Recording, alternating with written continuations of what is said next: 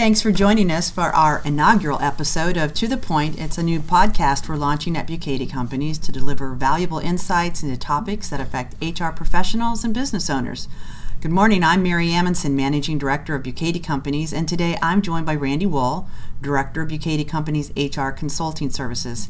In this podcast, we're going to discuss the Department of Labor's plans in early 2019 to provide greater clarification as to who is exempt from overtime pay, as well as how to calculate that overtime compensation, which is at least 1.5 times an employee's regular rate of pay for hours worked in excess of 40 hours per week.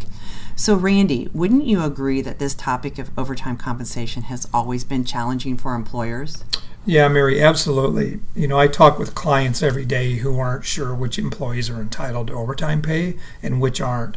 I think what's been difficult for employers to understand is the difference between non-exempt and exempt positions. Essentially, federal law requires employees to be paid overtime pay for hours worked in excess of 40 hours per week, unless they qualify for an administrative, an executive, or a professional exemption as defined by the Fair Labor Standards Act.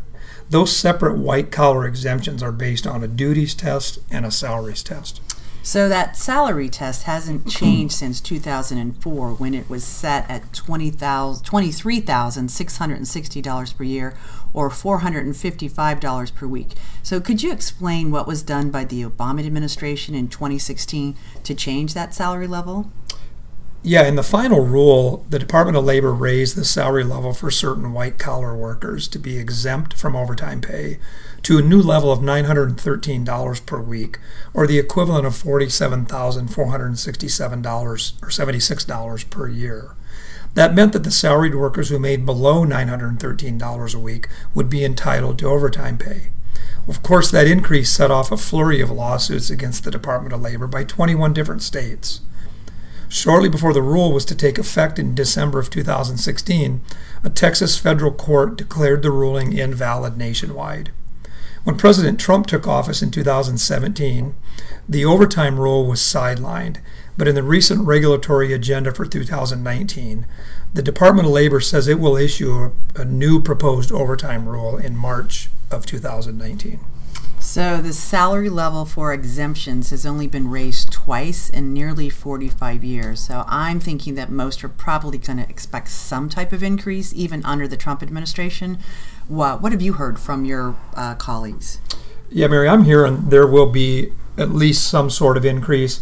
At the confirmation hearing before the Senate, Secretary Acosta said he thought the exemption threshold should be somewhere around 33,000 to reflect inflation from the 2004 level. So I think everyone's prepared for some type of increase, but given the regulatory process, any proposed change announced in 2019 would be subject to public comment. Most expect the change wouldn't take effect until sometime in 2020. So I think there's another important topic the Department of Labor is going to address as part of its 2019 regulatory agenda, and that's concerning regular rate of pay. Can you explain why rate of pay is relevant for employers? Yeah, Mary, the basic formula for determining overtime compensation is 1.5 times an employee's regular rate of pay. Rate of pay for overtime purposes isn't just an employee's hourly rate. It's affected by bonuses or other forms of compensation. There's been a wave of Fair Labor Standards Act litigation based on the lack of clarity on what pay types to consider when determining rate of pay. For example, do you include compensation paid in lieu of receiving medical insurance from an employer, housing or lodging stipends, or sick leave and safety incentives? So given all the confusion, I would think employers are going to welcome this DOL guidance. Is there anything else that the DOL is expected to address in the upcoming regulatory period? Yeah, I expect a few more changes. The Department of Labor is expected to update rules around joint employment, where an employee is considered to be an employee of two or more employers jointly. In 2016, DOL guidance took a broader view of what is considered a joint employer. The Trump administration tabled that guidance in 2017, and it's expected that any future changes will be more employer-friendly and reflect current-day business practices.